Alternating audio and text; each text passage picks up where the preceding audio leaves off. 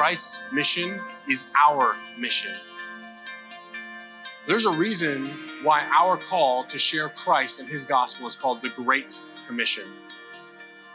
Not just another commission, it is the greatest task you will ever be assigned. Do you know that the tremendous blessing of helping somebody walk from darkness into light is an opportunity that we will never have again after we die? Never. There's no lost people in heaven. There's no need for evangelism. You have one chance to be a part of the work of Christ in saving someone's soul. And you're living in that chance right now.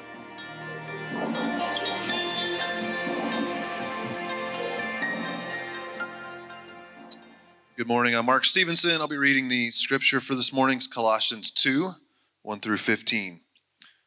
It says, "For I want you to know how great a struggle I have for you and for those at Laodicea and for all who have not seen my face to face, that their hearts may be encouraged, being knit together in love, to reach all the riches of full assurance of understanding and the knowledge of God's mystery, which is Christ, in whom are hidden all the treasures of wisdom and knowledge. I say this in order that no one may delude you with plausible arguments. For though I am absent in body, yet I'm with you in spirit, rejoicing to see your good order and the firmness of your faith in Christ. Therefore, as you received Christ Jesus the Lord, so walk in him, rooted and built up in him, and established in faith, just as you were taught, abounding in thanksgiving. See to it that no one takes you captive by philosophy and empty deceit, according to human tradition, according to the elemental spirits of the world, and not according to Christ. For in him the whole fullness of deity dwells bodily, and you have been filled in him, who is the head of all rule and authority. In him also you are circumcised with a circumcision made without hands, by putting off the body of the flesh, by the circumcision of Christ, having been buried with him in baptism, which you were also raised with him through faith in the powerful working of God, who raised him from the dead. And you who are dead in your trespasses and the uncircumcision of your flesh, God made alive together with him, having forgiven us all our trespasses, by canceling the record of debt that stood against us with its legal demands. This he set aside, nailing it to the cross. He disarmed the rulers and authorities and put them to open shame by triumphing over them in him." Thousands of years ago, there was an evergreen tree that was discovered off the Mediterranean coast. This evergreen tree was quite unique. Back in ancient times, they used it as a means of furnishing wood. They also used it on their food, amongst a myriad of other things that they used it for. The interesting thing about this evergreen tree was that once it took root, it took 60 to 85 years to yield a consistent amount of fruit. In the Mediterranean areas and the surrounding areas which that tree was populated, fathers often would plant this tree in the hopes that one day their son, their daughter, their children would be able to yield the fruit. This tree is an olive tree. And one of the oldest olive trees, most individuals believe, is still currently going in the French Riviera. Some individuals actually speculate that it's been there for 2,200 years. Why do we talk about the olive tree today? What does this have any relevance to what we're going to be discussing? Because we need laborers in the church that will continue to further the kingdom of God even after they're long gone. How do we do this? By continuing to plant olive trees in the communities that we have been called to, that future generations can reap the fruit from. That is both the burdens and the joys of walking in ministry. And so today, we're going to be talking about being the church. We've talked about connecting in corporate worship together. We've talked about growing in small groups, and we're talking about serving with one another. Now we're going to bring that all together and talk about how do we as believers be the church. Being the church is such a beautiful thing. And it's so wonderful that we all in this room get the opportunity to go out together and go witness to our communities. But there are some steps that we need to take first. There are some things that we need to walk through with one another. And to set some context up right now about what Paul is talking about in Colossians, he is warning the church in Colossae about all the different heretical teachings that can occur when we do not abide by what the word of God says. This church is doing a great job of furthering the word of God. And so here's what Paul's doing. He's stepping in, interceding, and saying, hey, I don't want you guys to listen to false teaching. I don't want you to listen to the various narratives that are out there in the world, the human traditions, the philosophical understandings. I want you to listen to what God says.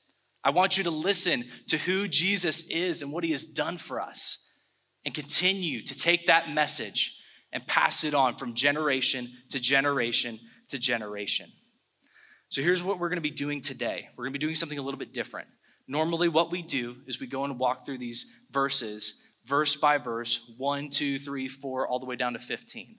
Today, I want to do something different with you, and here's why.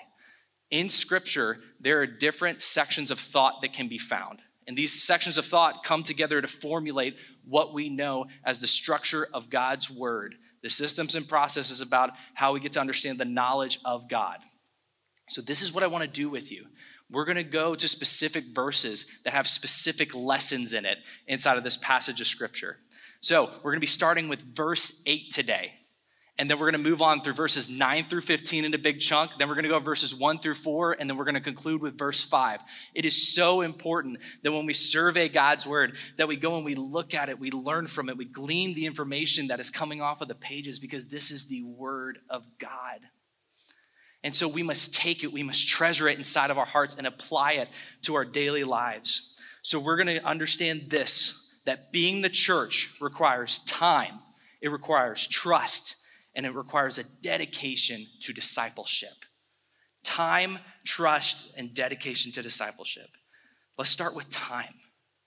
Time is a beautiful thing, but it is also sometimes a painful thing. It depends on what type of season that you're in. So here's what Paul says in verse 8.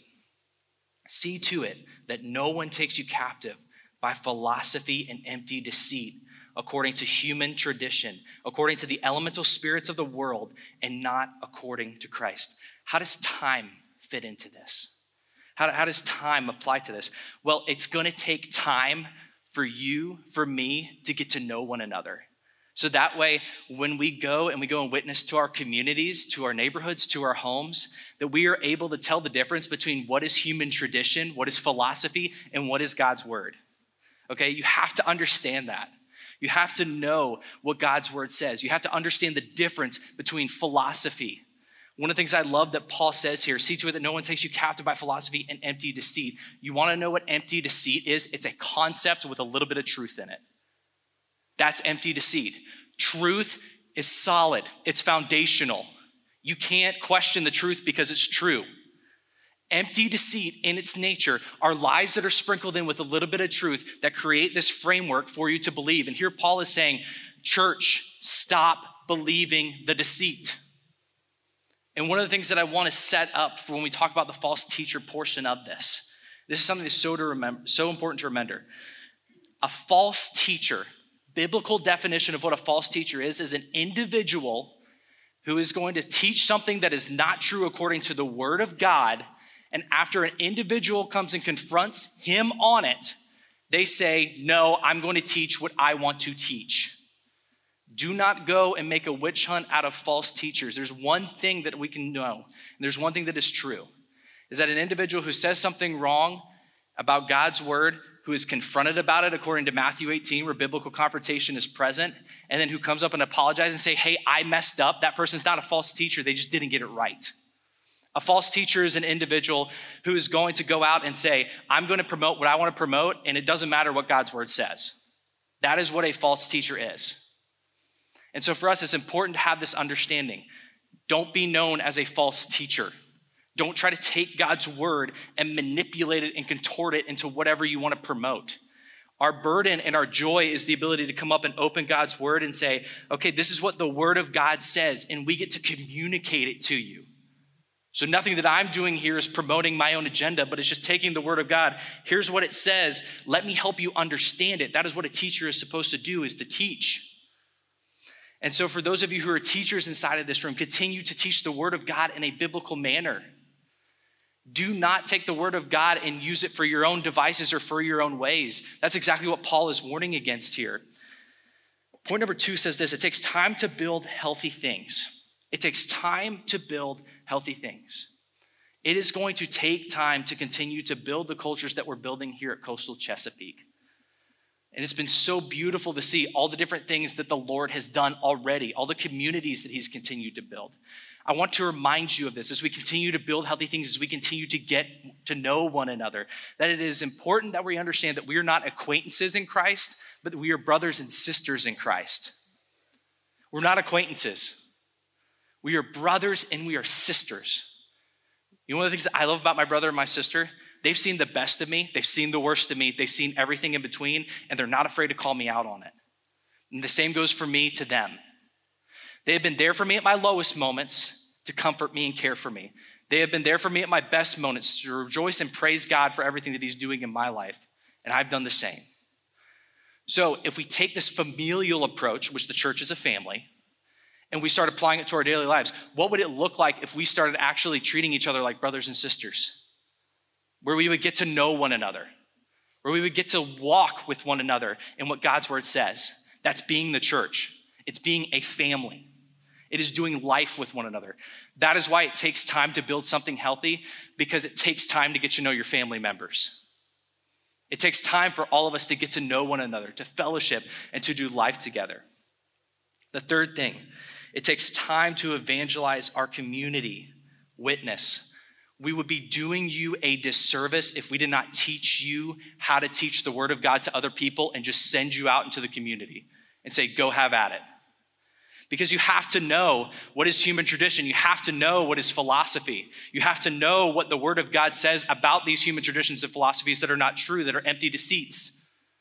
And so if we don't take the time to teach you, if you don't take the time to get plugged into a small group where you will be taught, here's what the word of God says, here's how you teach it to other people, here's how you go and make disciples who go and make disciples, then we're doing you a disservice, because we can't go and send you out into the community not knowing if you know what God's word says.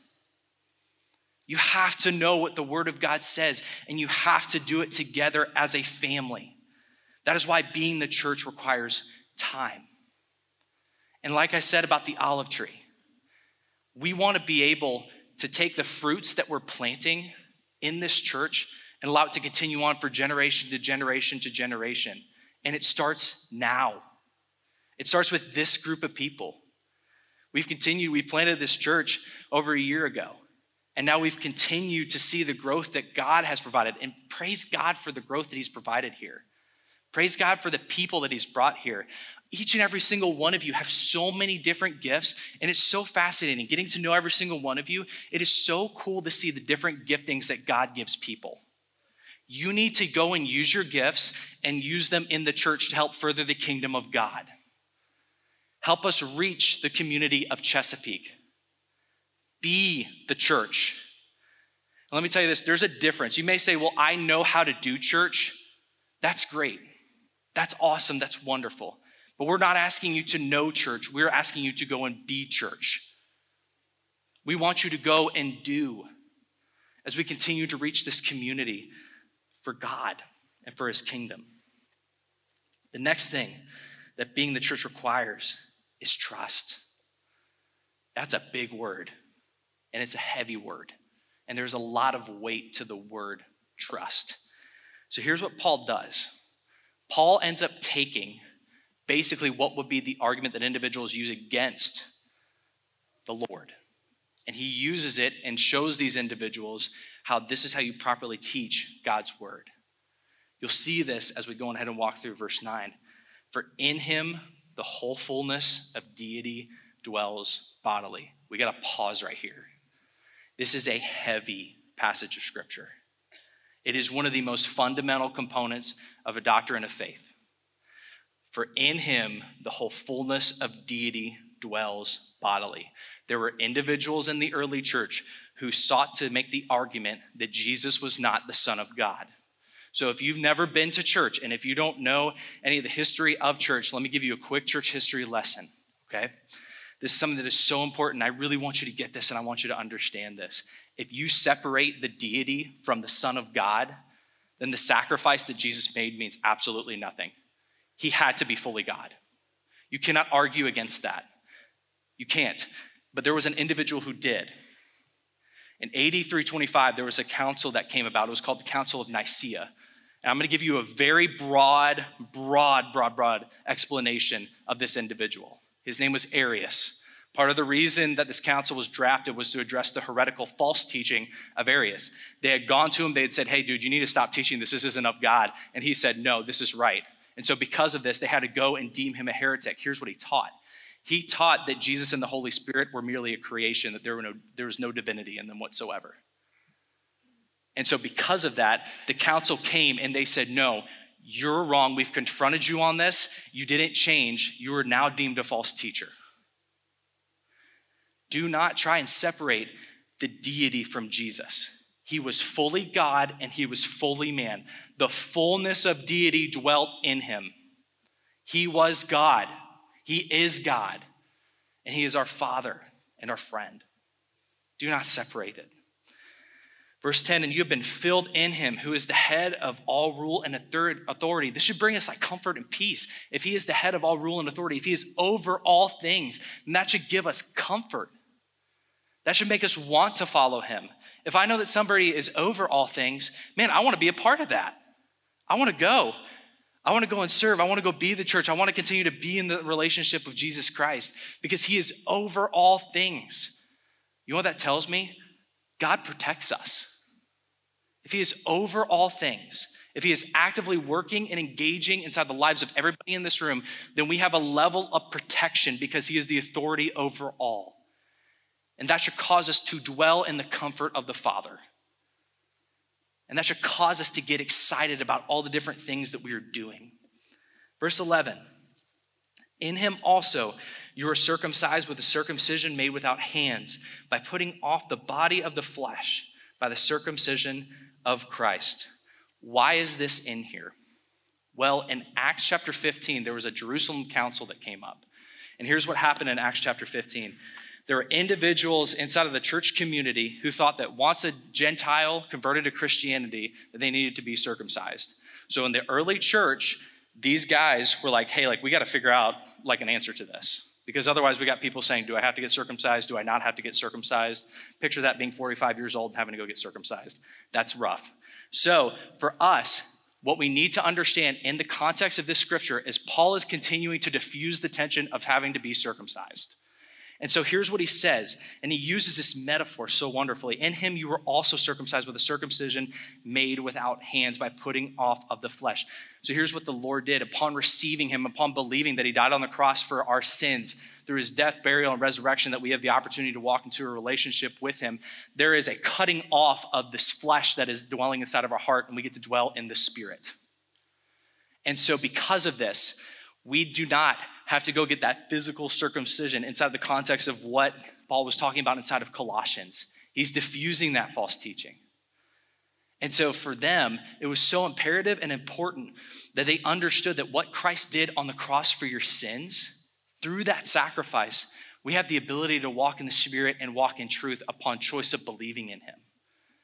And so Paul's saying, hey, you don't got to worry about that. Don't major in the minors. Focus on what God is doing actively right now. Here's what it says in verse 12, having been buried with him in baptism, in which you were also raised with him through faith in the powerful working of God who raised him from the dead. There's some tension points with different members and individuals across the Big C Church about baptism. Here at Coastal Church, we believe that baptism is an outward expression of the inward change that occurs inside of your heart and your life. So we do not believe that baptism is, again, salvific in any nature. So we believe that when an individual receives Christ into their heart, into their life, makes a profession of faith, then we ought to go and be baptized in an act of obedience to what Jesus commanded us to do. And that baptism is actually a testimony of the change that occurred inside of our heart and inside of our life. So it was a proclamation of saying, hey guys, I'm a Christian. That's what it is. But I don't want to devalue that. Because here's something that's so cool and so profound. I have been a part of baptisms where individuals have literally seen people be baptized and say, I want to know Christ. just merely by the action. And it is crazy how Christ reconciles people to him.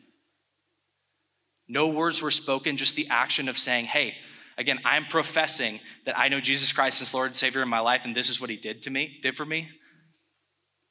I've seen people come to Christ because of that. It is so crazy how God works and how much he loves us. And again, this beautiful and articulated nature that Paul provides, again, through faith in the powerful working of God who raised him from the dead, establishing the authority of the Father over all things, having the power to raise the Son from the dead. That is the same God that we have the joy and the blessing of serving. It is the same God that we get to come here today and worship. And as we open up God's word, again, it's here to teach, but this is also a form of worship to God. Right now, we are giving God the glory by opening up his word and fellowshipping together as brothers and sisters in Christ.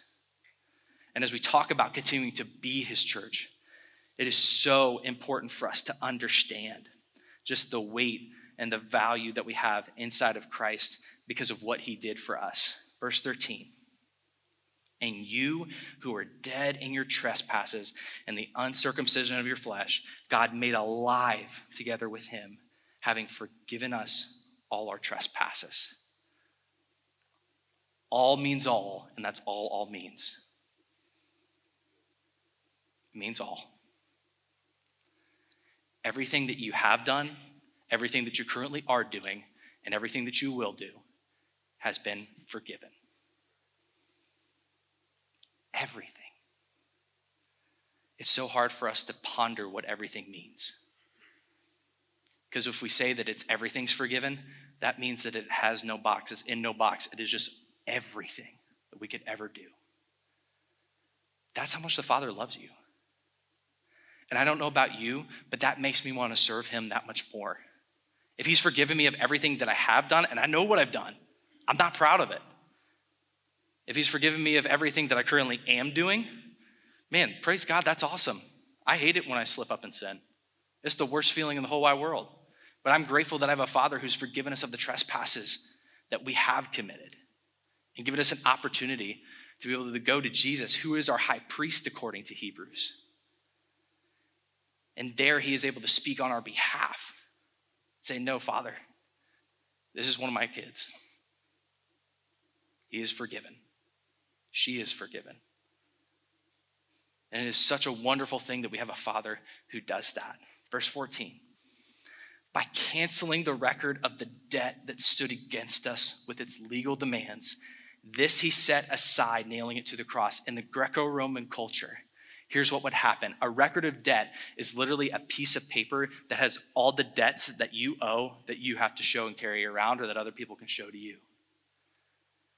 Think about the weight of that. Now here's what Paul is saying. Christ took that record of debt, and as he was nailed to the cross, so did he nail that record of debt to the cross. Here's something that's very fascinating.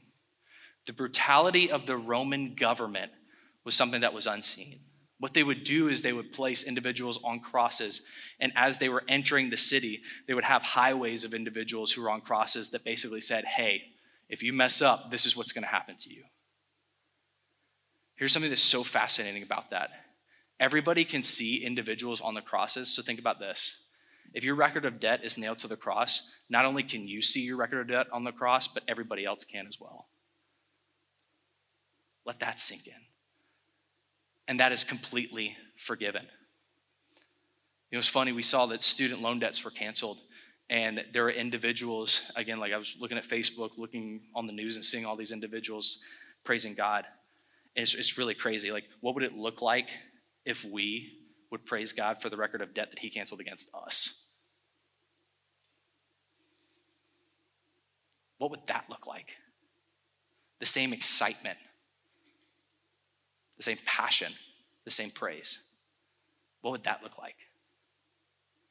It makes you really challenge your perspective on who you praise and who you may view as a God.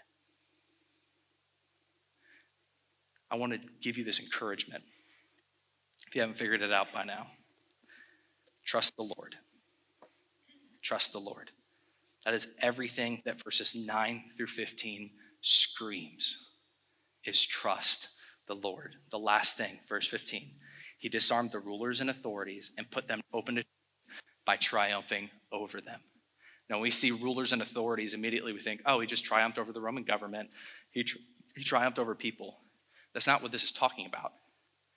He triumphed over the things that we can't see, the demonic powers, the things that we're not supposed to be looking at. He triumphed over all those things, putting them open to shame. Man, that's somebody that I want to trust. That's somebody that I want to serve faithfully and wholeheartedly all the days of my life because of what he did for someone as undeserving as me. Next thing, trust the leadership God has placed in your church. As we continue to be the church, I'll say this, it's really important that we trust the leadership that God has placed in the church. But notice, it doesn't just say trust the leadership, it says trust the leadership that God has placed in the church. God foreknew who would be the pastors of this church. God foreknew the individuals who would be present here today.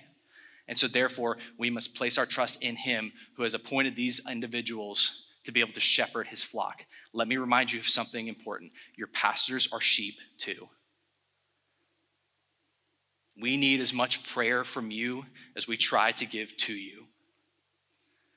We need the encouragements. We need the, hey, like, have you tried this? Or is this another way that we can go about doing ministry? Have you ever thought about this? Again, it's an iron sharpens iron concept, but I am a sheep too. So this is not a humble brag by any means, but I want to share this with you because there are a lot of pastors on our staff, not only at this campus, but at other campuses that have this mentality. This is the leadership that you have here at this church. So before Mary and I got things that we agreed to, is that she would hold my resignation letter. Here's why. And a lot of the pastors here, they adopt a very similar philosophy. And I would encourage you, if you're ever looking to go into full-time vocational ministry, I would adopt this process. So here's why Mary holds my resignation letter. If I am ever in sin to the point where my pride blocks it and I don't step away, then my helpmate, my best friend, can step in and say, hey, overseeing elders, here's this resignation letter. He's not in a healthy place. He needs to step down. That is the weight that a lot of our pastors here at this church carry as we go and we shepherd the flock. We love the people that we got to serve in Houston. We love you guys now, and we're going to love the people that God's going to continue to bring through these doors. And so there is a level of weight that a shepherd has. So I would encourage you, again, if you're ever going into full-time ministry, allow your helpmate to hold your resignation letter. And also, here's the crazy thing about that as well. It also applies if I'm not being a good husband. It also applies if I'm not being a good father whenever we have kids. Because those are the two most important ministries that anybody will ever have here, is your family. This is the weight of the individuals who are here at your church, not just at this campus, but at other campuses as well. We want to care for your flock. And if we are ever out of line or a false teacher, we want you guys to know that we have parameters in place for us to step back if those things ever do occur. Continue to pray for us. Continue to pray for your shepherds who are also sheep. Trust the Lord's cadence and will as we continue to grow. As we continue to see all the wonderful things that God is doing here at Coastal Chesapeake, we must continue to trust God's cadence and his will for us. God has an awesome ebb and flow to him. It is so cool. There are times where in my past where I thought, man, God, you've absolutely forgotten about me. And then boom, he pops up. And what's crazy is he never left in the first place. I just forgot to look. And so the most beautiful thing that we know about our Father is that his cadence, his will, his timing, it's perfect. It is so perfect and it is so good. And that makes us and ought to make us want to go and trust in him fully. Now we're going to move back to verses 6 through 7. We're going to be talking about discipleship. Verse 6 says, therefore, as you received Christ, Jesus the Lord, so walk in him. Are you being discipled? Have you been discipled? Have you been discipled? Have you been poured into? There is no excuse here at Coastal. We have small groups. We have people here who are willing to go and disciple you. The ball is literally in your court. If you want discipleship, it is here. If we're going to continue to reach the community here in Coastal Chesapeake, we need to continue to submit ourselves to the process of discipleship. Can I learn how to walk with God as I received him? Can I learn how to continue to do life with my brothers and sisters in Christ? Can I learn how to go and reach my community? My second question for you is this: have you been trained to disciple?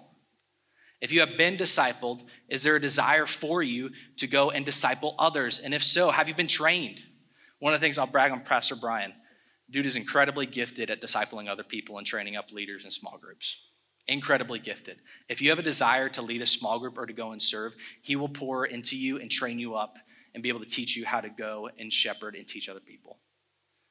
We have people that are here who love developing future leaders. We have individuals here who love helping other people reach their communities, their neighborhoods, their families. It is up for you to decide if you would like it. And then the last thing, if you have been discipled, if you have been trained to disciple, this is my question for you. Are you discipling? Are you being the church? Are you going and making disciples who go and make disciples?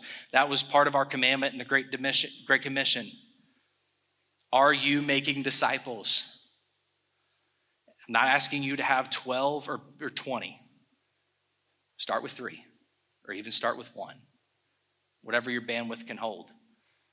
But don't be known as an individual who just sits inside of the congregation on Sunday mornings, who has all these talents and treasures that God has given them. And instead of giving them and serving in some capacity, you just say, man, somebody else has got it. Somebody else will do it. Let me challenge your perspective on that. What if God has called you to do it? What if he's given you a perfect opportunity with someone that you can pour into because of your life experiences? That other individual is going through the exact same thing. And you said, somebody else has got it. Here at Coastal, one of the things that we love to do is if you have an area where you would like to serve, if you have an area where you want to be able to shepherd, even if it is pouring coffee, if you just want to be a behind-the-scenes person to say every Sunday morning, I'm going to own that coffee station, I'm going to make the best coffee that Chesapeake has ever seen.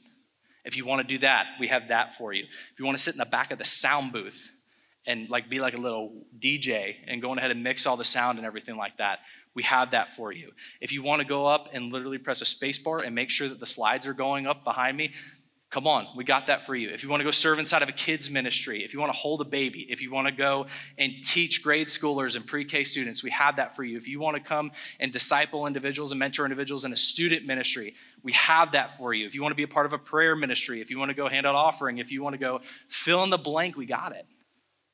And if there's something that you're passionate about that we don't have, come to us and talk to us about it.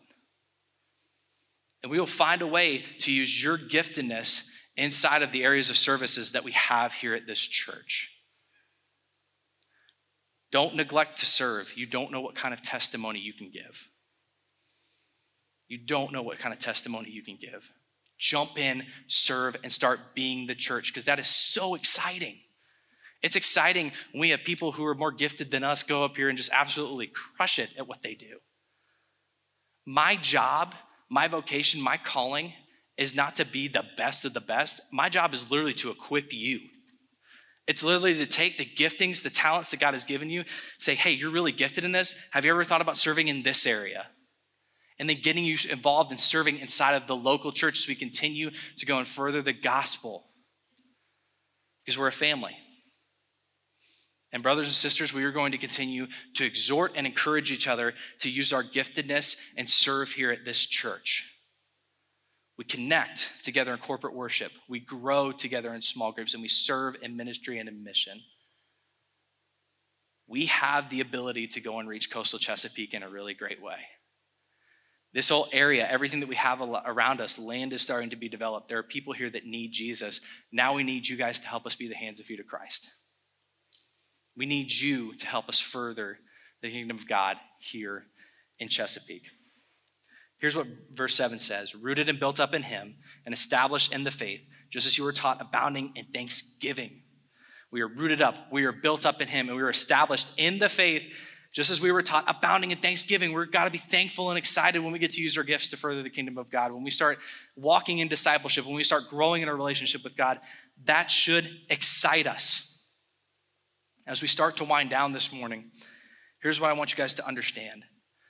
Again, the cadence and the timing of the Lord is a wonderful thing, but there is also a burden that we must feel. A lot of you may have invited individuals to church, but there's a second step in being the church, because it may start with an invite, getting people here, but again, that's not where it ends. Look what Paul does in verses 1-4.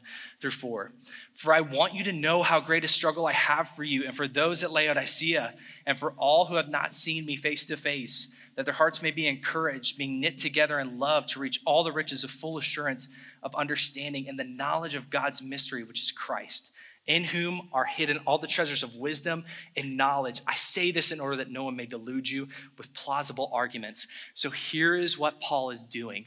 Even though he is at a distance, even though he helped plant and start up this church, establish a leadership inside of it, even though he's at a distance, he's not physically there now, he is still actively ministering to that congregation.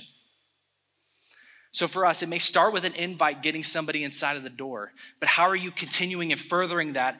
By discipling, by doing life with these individuals that you're inviting, by breaking bread with them, getting connected with them into the life and body of the church. How are you doing those things? How are you taking those steps?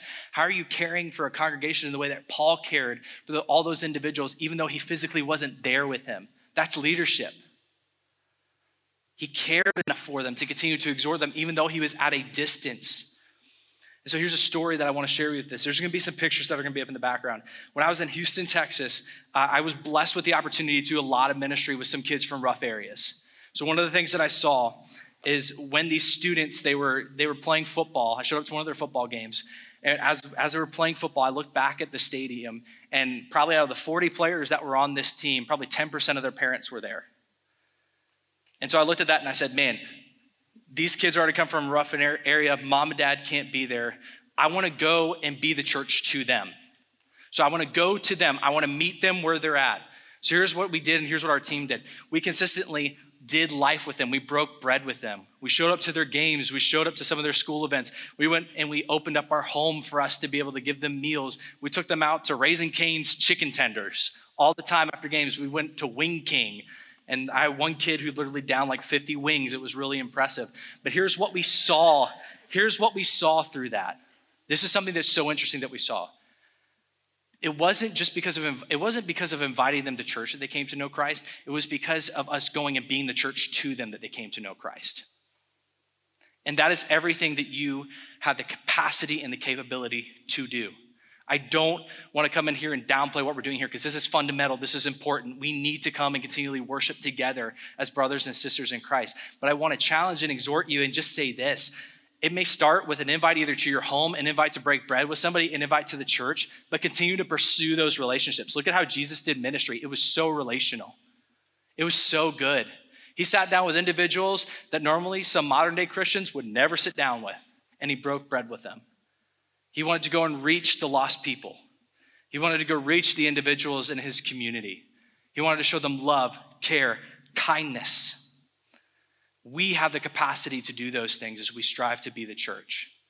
We have the capability to go out and show others the love of Christ.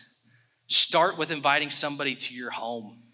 Go and break bread with them. As you guys do small groups together here at the church, you have an awesome opportunity to be able to invite people into those small groups who you don't know and who other people in your small group don't know. And that's where growth and health and community start to occur in the life of an unbeliever. Continue to be the church now. And the final thing that Paul gives to us here is verse 5. For though I am absent in the body, yet I am with you in spirit, rejoicing to see your good order and the firmness of your faith in Christ. Rejoice and remain steadfast. We can praise God for all the things that he is doing here at Coastal Chesapeake, and we ought to. We should rejoice when individuals go from death to life. We should rejoice when we go out and we witness to the communities. We're seeking discipleship when we go and disciple individuals. We should praise God for all the different things that he is doing. We should rejoice at how the Father loves us. So my last thing for you is to take you all the way back full circle, back to the olive tree. Healthy things take time to grow. Do not grow weary of laboring. Here's why. And this is so important. I want you to get this. If we labor now here at Chesapeake, we continue to plant these olive trees, what would it look like that after all of us are long gone and dead and in heaven, if because of the fruits that were sown here by acting in obedience, other individuals end up coming to know Christ after we're long gone, end up coming to grow up and keep these church doors open because they're continuing to serve inside of the church, because they're continuing to be the church. And that's all because we make a choice today to continue to labor, even if we don't even get to see the fruits of our labor, in hopes that other generations will. That is the burden and the blessings and the joys of ministry in one whole circle. Be selfless. Don't be selfish. If I don't get to see the work of my hands, I don't care. I'm gonna be with Jesus in heaven. I'm gonna be having a great time. But what I wanna do is I wanna make sure that the next generation behind me, I do my part and make sure that they're set up to continue to pass on the gospel message to the next generation, to the next generation, to the next generation, and so forth and so on. That is a healthy legacy to leave this earth. Do not grow weary of doing what is good. Continue to abide in the Lord. And in your spare time, go and plant a couple olive trees. Father, thank you so much for who you are. Thank you for your loving kindness and your mercies that are new every single morning. God, you're so good and you're so kind. We rejoice in abundance of what you provided. And just continue to help us grow your ministry and your kingdom here at Chesapeake. Help us to be the church and not grow weary of doing so. In your son's name we pray. Amen.